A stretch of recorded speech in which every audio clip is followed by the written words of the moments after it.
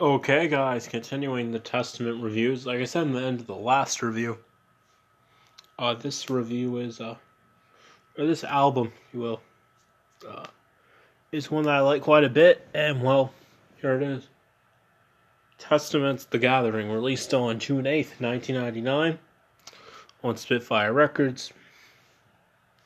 Now, this one's not a full-on death metal record like Demonic was. This one has more of a more thrash, but still has those death metal elements to it, stylistically.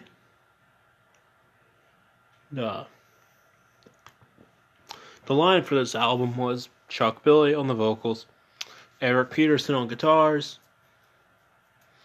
James Murphy on guitars, Steve DiGiorgio on the bass, and Dave Lombardo on the drums. So you pretty much have a super group at this point in terms of the lineup.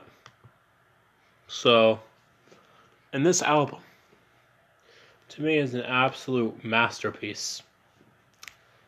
And I say that heavily. So let's get right into this one. We open up with our title track, our first song, DNR, Do Not Resuscitate, which is you're hit by the guitar tone in this album. It's fucking awesome. The drum work from Dave Lombardo is some of the best drumming you will ever hear, and it's incredible. Also, lyrically, I think this album is very well written. Now, then we get to our second song, Down for Life, which is a very good track. The songs all flow really well on this album, which I really like. And we got Eyes of Wrath. This song is a little bit slower, but still heavy. I heard this one live when I saw them recently.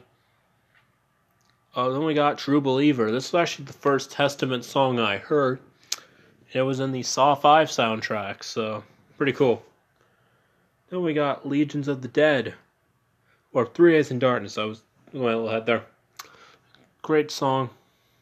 The songs still have some groove going on, but mostly thrash with some death metal like that's going on here. Then we got Legions of the Dead. Great song. Then we got Careful What You Wish For, very good one. Riding the Snake, awesome shit. Allegiance, good song. Sewn Shut Eyes, very good. And Fall of Simple Dome, good song. What a good way to conclude this album.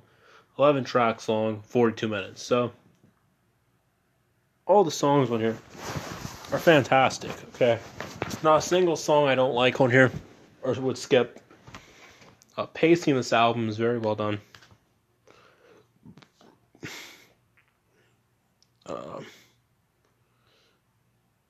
This album also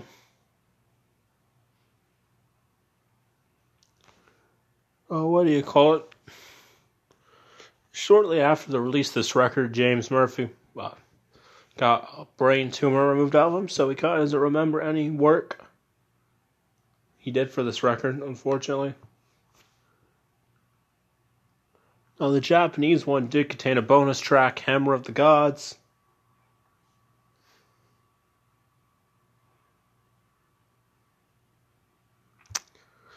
Let me say, this record, I could talk all day about this one, but man, this was definitely an improvement over the previous ones, and I think, well, we could only go up from here.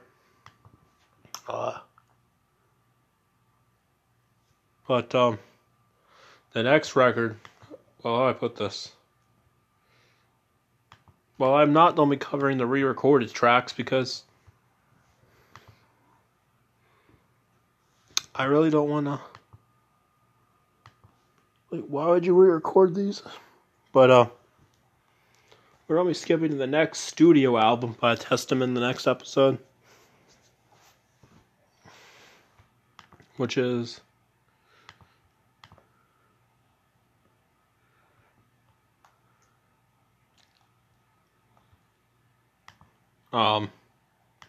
well, this is a longer album by far, by a little bit.